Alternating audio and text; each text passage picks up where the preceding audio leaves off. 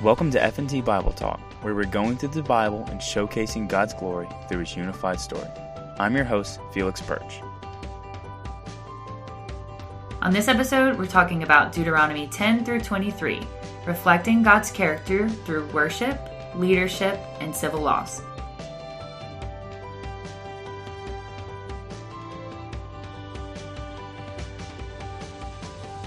Hey guys, welcome to F&T Bible Talk. Today's episode, we're going to talk about Deuteronomy 10 through 23.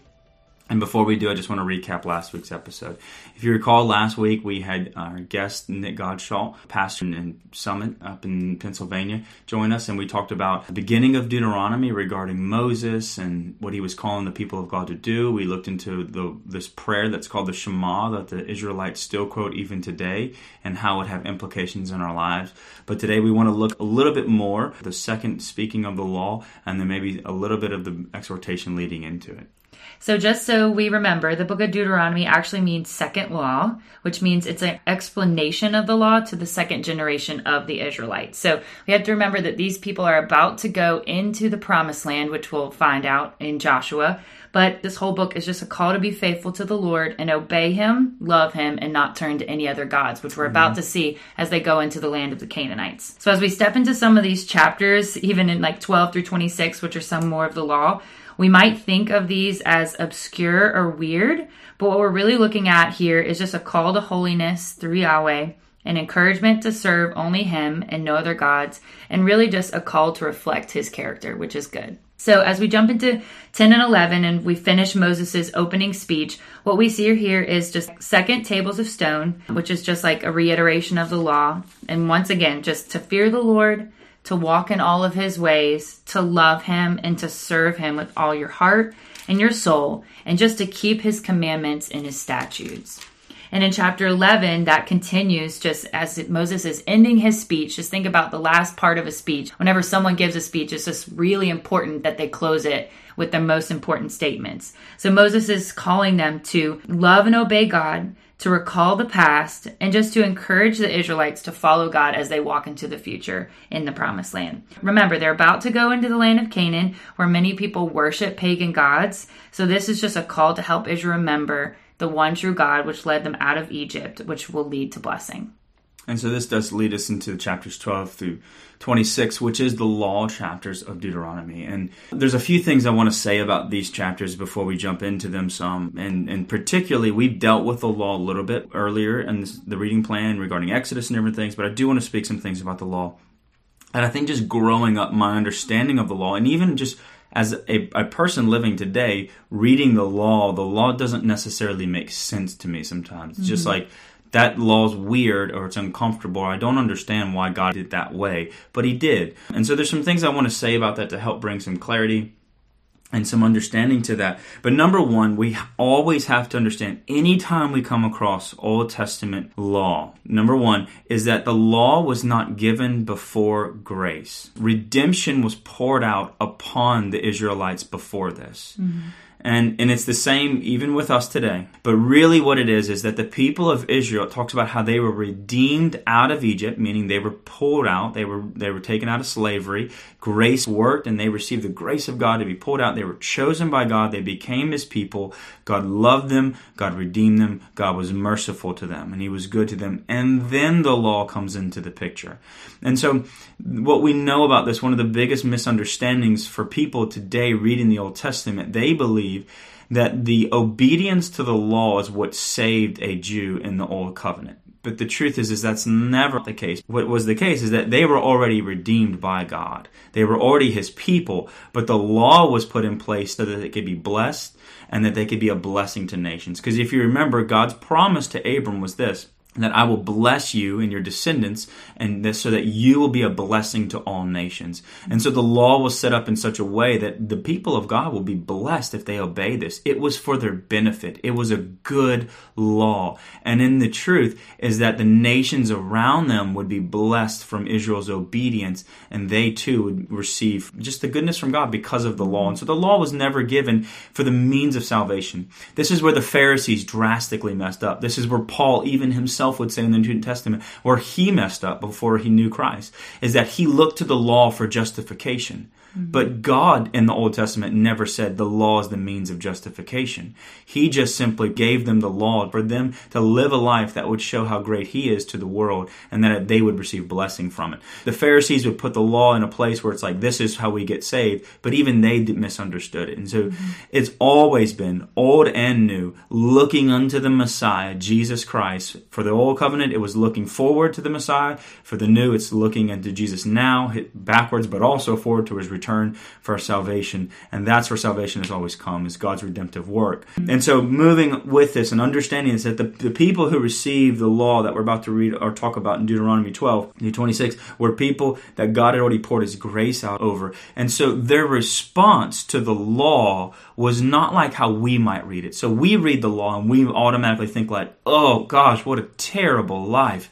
And I understand, considering the freedom we have in Christ now, it makes sense. Yes, I would never want to go back to the law because what we have in Christ is so much better. But for them, their perspective, if you could understand or put yourself in a Jewish person's mind and understanding during this day, the law was a gift. It was not burdensome to the point where they were like, oh my gosh, this is terrible. The Pharisees made it burdensome, but God never intended the law to be burdensome to destroy his people, but it was a gift for them. And in fact, the truth is that is even how the people of God viewed it then. I think sometimes we read about them, we maybe think they're probably thinking, oh my gosh, this is hard. No, they delighted in this. This is what David himself said. And we talk about David was a man after God's own heart. In Psalm 119:45, and I'm going to read a few verses here, it says, I shall walk in a wide place, for I've sought your precepts. Verse 47 says, for I find my delight in your commandments, which I love. Verse 97 says this, oh, how I love your law. It is my meditation all the day. Your commandments make me wiser than my enemies, for it is ever with me. Verse 127 says this, therefore I love your commandments above gold, above fine gold. Therefore I consider all your precepts to be right. I hate every false way. And verse 119 says this, the sum of your word is truth, and every one of your righteous rules endures forever. And so I want us to understand this. Yes, what we have today in the new covenant is endlessly better in Christ. But the law that was given to them was good.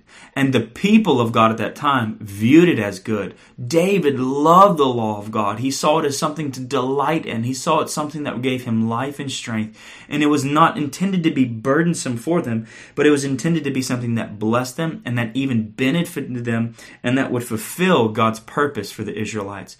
And we have to remember his purpose, going back to Genesis chapter 12, 1 through 3, was that God would pull Abram and bless him and his descendants so that they could be a blessing to all the nations around them. And ultimately that will be fulfilled in Christ. But even this was part of that role up until this point.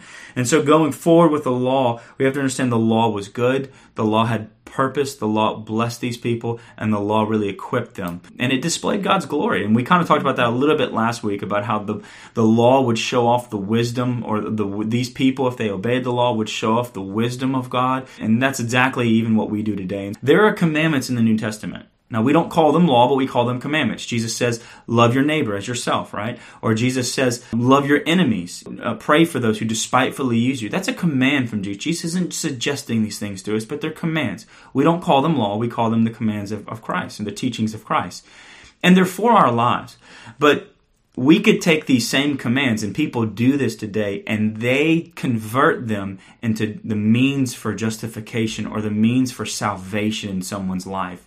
And when we do that, we're acting just like the Pharisees did with the law from the Old Testament. It'll never be, and it has never been, that we obey certain commandments and therefore we are saved. It'll always be an act of grace saved the people in the Old Testament from Egypt, or an act of grace saved us from the bondage of sin and the trap of Satan in the New Testament through Jesus Christ on the cross. Therefore, our response to God's love for our lives causes us to delight ourselves in the commands and the teachings of Jesus. Jesus has saved me. He loved me while I was his enemy. I want to love my enemies. I want to pray for those who despitefully use me. And so that's what this really is that the law was given to these people, not for them to be underburdened, but they, out of God's love and gracious heart to redeem them, they responded to the law with I want to obey because of what God has done. It was a response of obedience for what he's done already, not I do this and then God's going to do something for me mentality. And it's the same for us today. We obey the commands of Jesus and the teachings that we read about in the epistles simply because Jesus has saved us and changed our life. And we want to love him and follow after him. And it's a joy to do those things that Jesus commands us to do. And it was the same for them. A couple places in Deuteronomy 14:23 through 25, and Deuteronomy 16:15, it talks about how the Israelites were called to rejoice and be joyful in the commands that God had given them. And in the same exact way, we do the commands of the Lord because we love him. And that was the same call to the Israelites. It was a joyous thing to complete these laws, just as we have a joy to follow the commands of Christ. So as we jump into chapter 12, this is where we start the laws. And I just want to read Deuteronomy 12:29 through 32, which says, "When the Lord your God cuts off before you the nations whom you go in to dispossess, and you dispossess them and dwell in their land, take care that you do not be ensnared to follow them after they have been destroyed before you, and that you do not inquire about their gods, saying, 'How did these nations serve their gods, that I may also do the same?' You shall not worship the Lord your God in that way. For every abominable thing that the Lord hates they have done for their gods, for they even burn their sons and their daughters in the fire to their gods. Everything that I command you, you shall be careful to do. You shall not add to it or take from it." We need to remember that these are the covenant-keeping terms of the relationship between Yahweh and his people. And a common theme that we see in the book of Deuteronomy is that blessing and curse are before Israel. If they obey, they're going to inherit the land that God has given them, and they're going to experience the blessings that God has for them. But if they don't, they're going to know the curses of the covenant, and they're going to be cast out from the land, which ultimately we see Moses kind of prophesy about that, because they do get exiled eventually out of the land. So this is the call in Deuteronomy 12. Don't follow the gods of the people that you are going to dispossess, which were the Canaanites and their pagan gods, but follow after me and keep my commands. And if you do that, you're going to be blessed. And we have to remember, too, that if these people were to be people of faith, they would obey the commands, right? If they believed Yahweh to be as wonderful and as good as a God as he had spoken them to be, they would walk in obedience to the commands of Christ, and so they would receive the blessings. So faith has always been the means to receive blessing from God. And we can say that even with New Testament giving, is that we do not give just because it's a lawful duty, but when we give in faith, we receive blessing from God, and he pours out his grace that is sufficient for all things in our lives. So the obedience to commands is always connected by a heart of faith. It does not change old and new.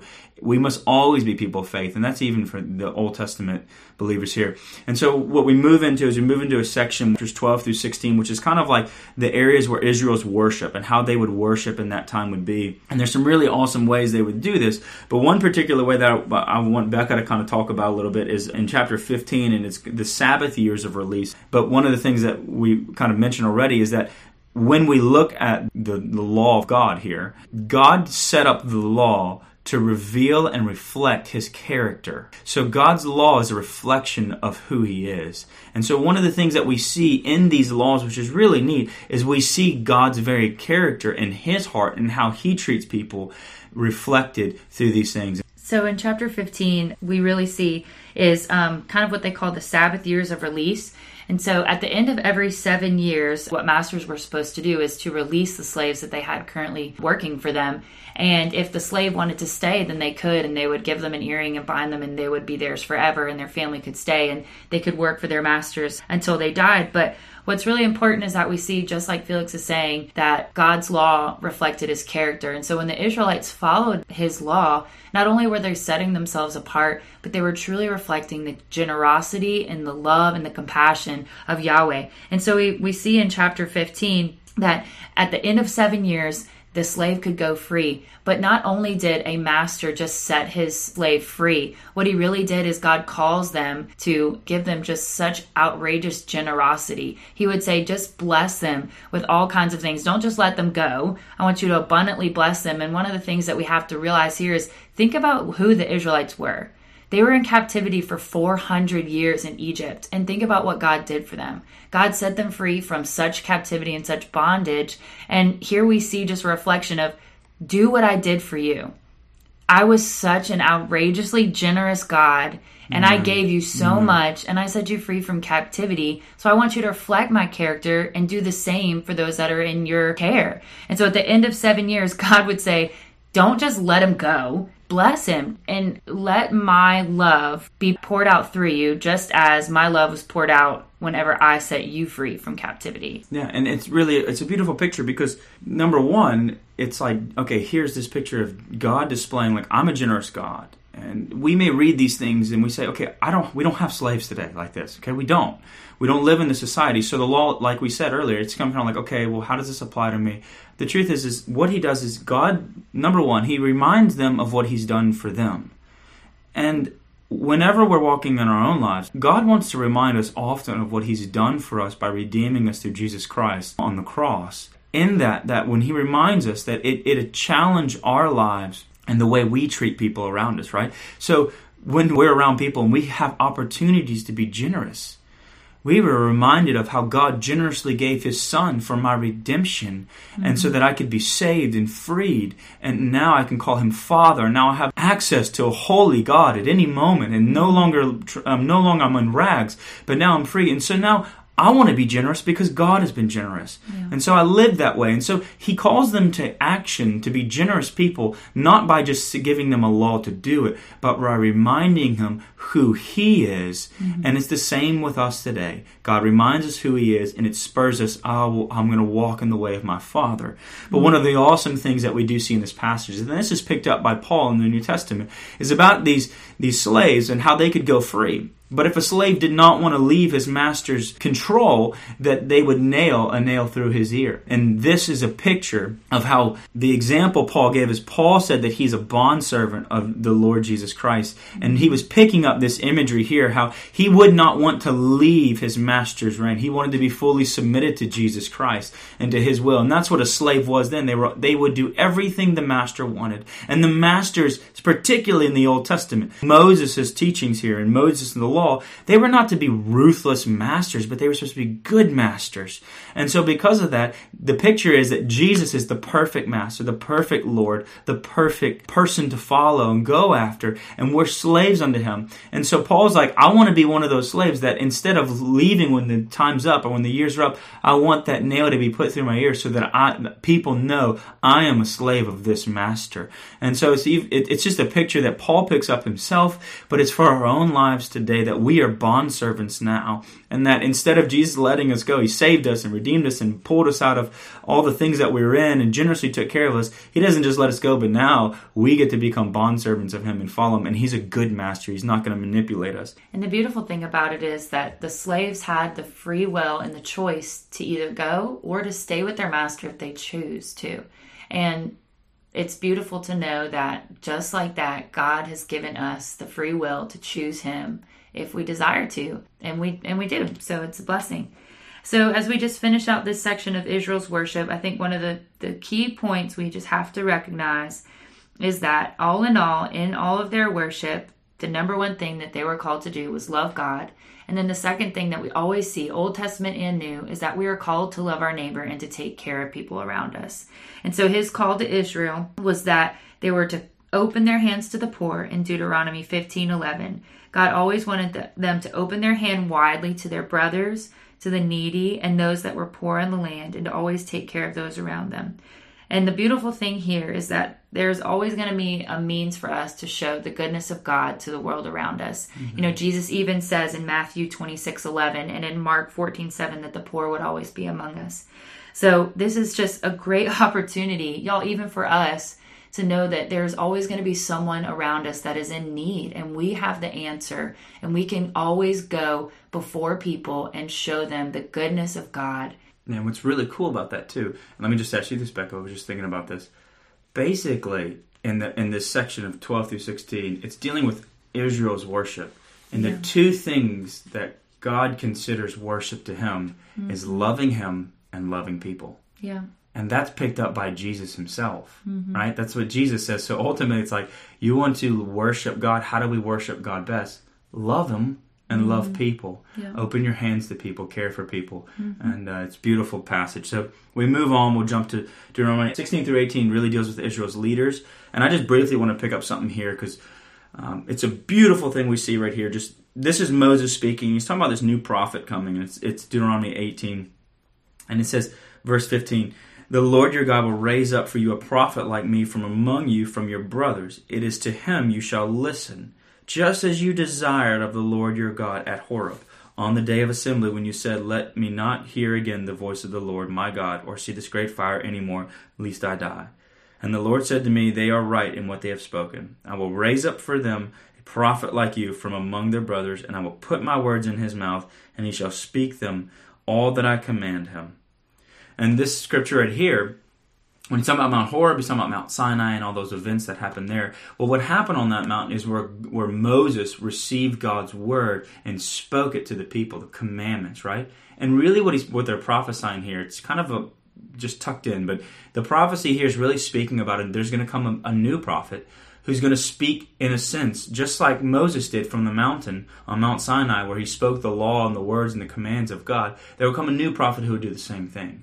And this new prophet we know now is Jesus Christ. Mm-hmm. And it's really cool because Jesus fulfills this, and I don't think we think about this often, but when Jesus goes to the Sermon on the Mount, he goes to a mountain. Just like Moses was on a mountain during Sinai and he spoke the word of God. And on the Sermon on the Mount, Jesus, in a sense, took up this role as a prophet and began to speak forth the teachings and the new commands of God that would fulfill and that we as disciples of Christ would follow. And so this passage is already just kind of giving us a small hint, like, look forward, there's going to come this new prophet. Mm-hmm. And when Jesus was on the Sermon on the Mount and he was giving that, I wonder, were the people recalling Deuteronomy 18 and thinking, this is that. This is what was spoken. This is what's happening. And that's exactly what Jesus did, right? He fulfilled this exact type of imagery here in this picture that Moses was talking about. And it's just a neat picture that we'd see there. And so it moves on, and we'll go to Deuteronomy 19 through 26, which we deal through some of the civil laws. But regarding the civil laws, we said it from the beginning, the laws of God were given for the benefit of the people of Israel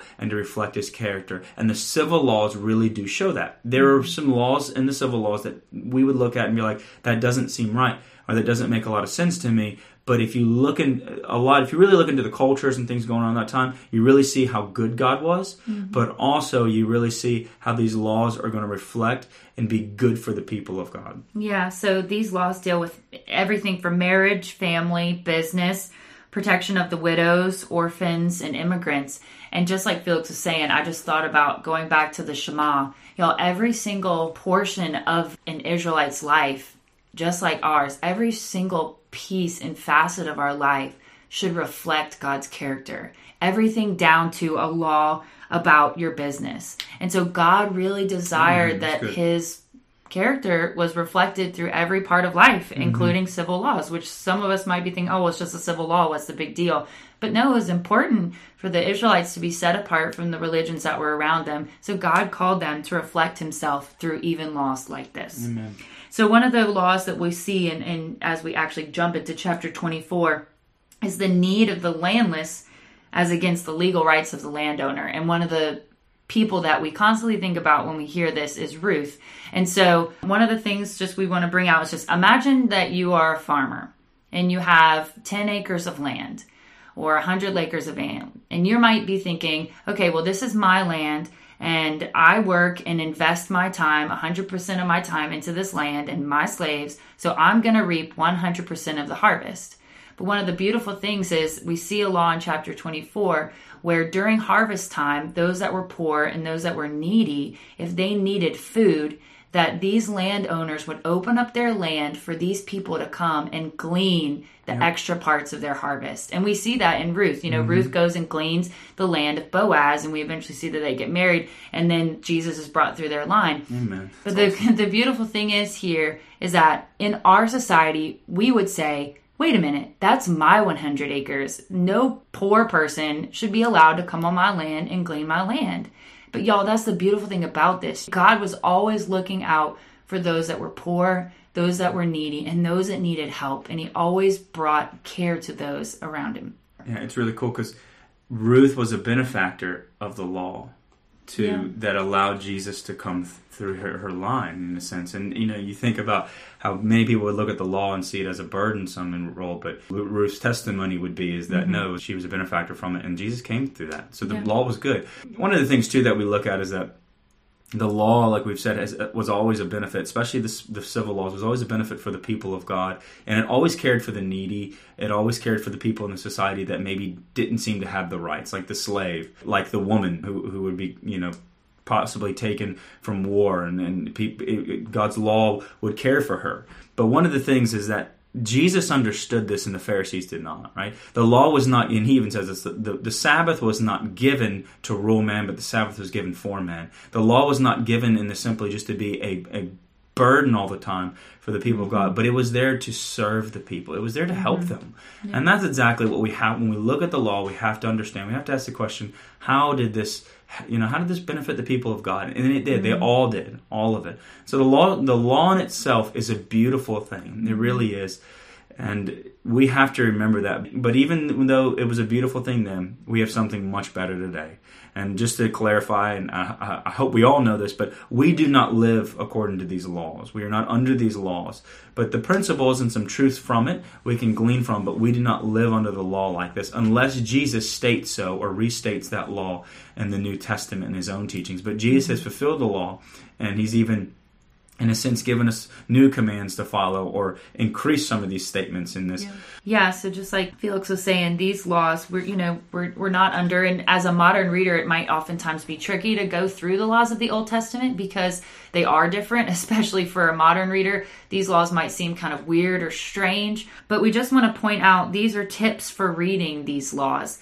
And I just want to quote the Bible Project. They did a wonderful job of putting these tips together, and I really think that they're insightful for us as modern readers. So, number one, the laws, we have to remember that these laws are the terms of the Sinai covenant, given specifically to ancient Israel, okay? Which is a completely different culture than ours, so we have to remember that. Which brings us to point two. We cannot compare these with modern laws, but with the laws of Israel's neighbors. So think about Israel's neighbors at the time. So Assyria, Babylon, people that were around Israel, we are supposed to compare these laws to those ancient laws as well. Because think about it. If we compared some of these laws with the laws of our day, we would be just left speechless thinking, well, what on earth does this have to do with me? Or these just seem really strange or obscure. I mean, think about, for example, in Deuteronomy 14:21, this is one I just think about often because it's so strange to me. Don't cook a baby goat in its mother's milk. We might look at that and think, well, that's strange. That's irrelevant. I'm not cooking a baby goat anyway, and why would I cook it in its mother's milk? But one of the interesting things is at this time, this was very significant for Israel because it was almost like a separation for holiness from all the Canaanite religions that were doing this, because they were doing this as almost kind of a sacrifice to their pagan gods. So it might seem strange to us, but at the time where it was written, it made so much sense to the Israelites who were reading it. So don't compare with the modern laws, but to those of Israel's neighbors at the time. And the beautiful thing is, as we do compare it with the Assyrian laws, the Babylonian laws, we see quickly that God instituted these laws to keep Israel at a much higher level of justice and compassion, which ultimately, as we've been saying, just reflects God's character of grace and goodness. And then lastly, we just have to discern the core principle underlying these laws, which, the core principles underlying these laws are simple. They're God's character, their wisdom, their justice, their compassion. And so as we read these laws, we have to take these tips into consideration because it really is insightful as we go through them. I've always thought of it this way with the law, is that the law was not written to you, but it was written for you. And the sense of this is that the law was not directly given to us like it was to the Israelites. But it is still written for us because there's still many things we can learn from it and learn about God's character and who he is and how it reveals all about his goodness and his justice and wisdom in the earth. And so, we don't necessarily read the Old Testament and go through Deuteronomy and look at these laws and say, I'm going to go live every one of these things out, because it's not written to you like that. That was written for the Israelites. But it's still written for us to learn and glean from. And that's the beauty of God's word. It's still alive today. It's not just a dead set of laws, but it still reveals about God's goodness. Amen. So we pray that as you read Deuteronomy, you understood just the importance of Moses' call to Yahweh's lordship and obeying his commands. And that was ultimately so that they would live in an abundant life of blessing and relationship with God. So we have to realize that this obedience to the law wasn't legalistic, but it represented a thankful response to God's love and God's grace, just like Felix talked about, that the law came after God's grace and bringing them out of captivity. And that through submission to Yahweh, God gave the Israelites these practical applications of living holy in everyday life. And he does the same for us today, y'all. Just think about how beautiful, even though we may not be asked to not cook our baby goats in their mother's milk, we're able to look at the commands that Christ has given us and faithfully adhere to them because we love him and we want to be set apart. So next week we're going to dive into Moses' final speech of Deuteronomy, and then we're going to go into Joshua and how he leads the people onto the promised land, which we're very excited about. Amen. We love y'all, and we hope you have a wonderful day. See you next time. Thanks so much for listening. For more FNT Bible Talk, be sure to subscribe and visit fntchurch.org for more information.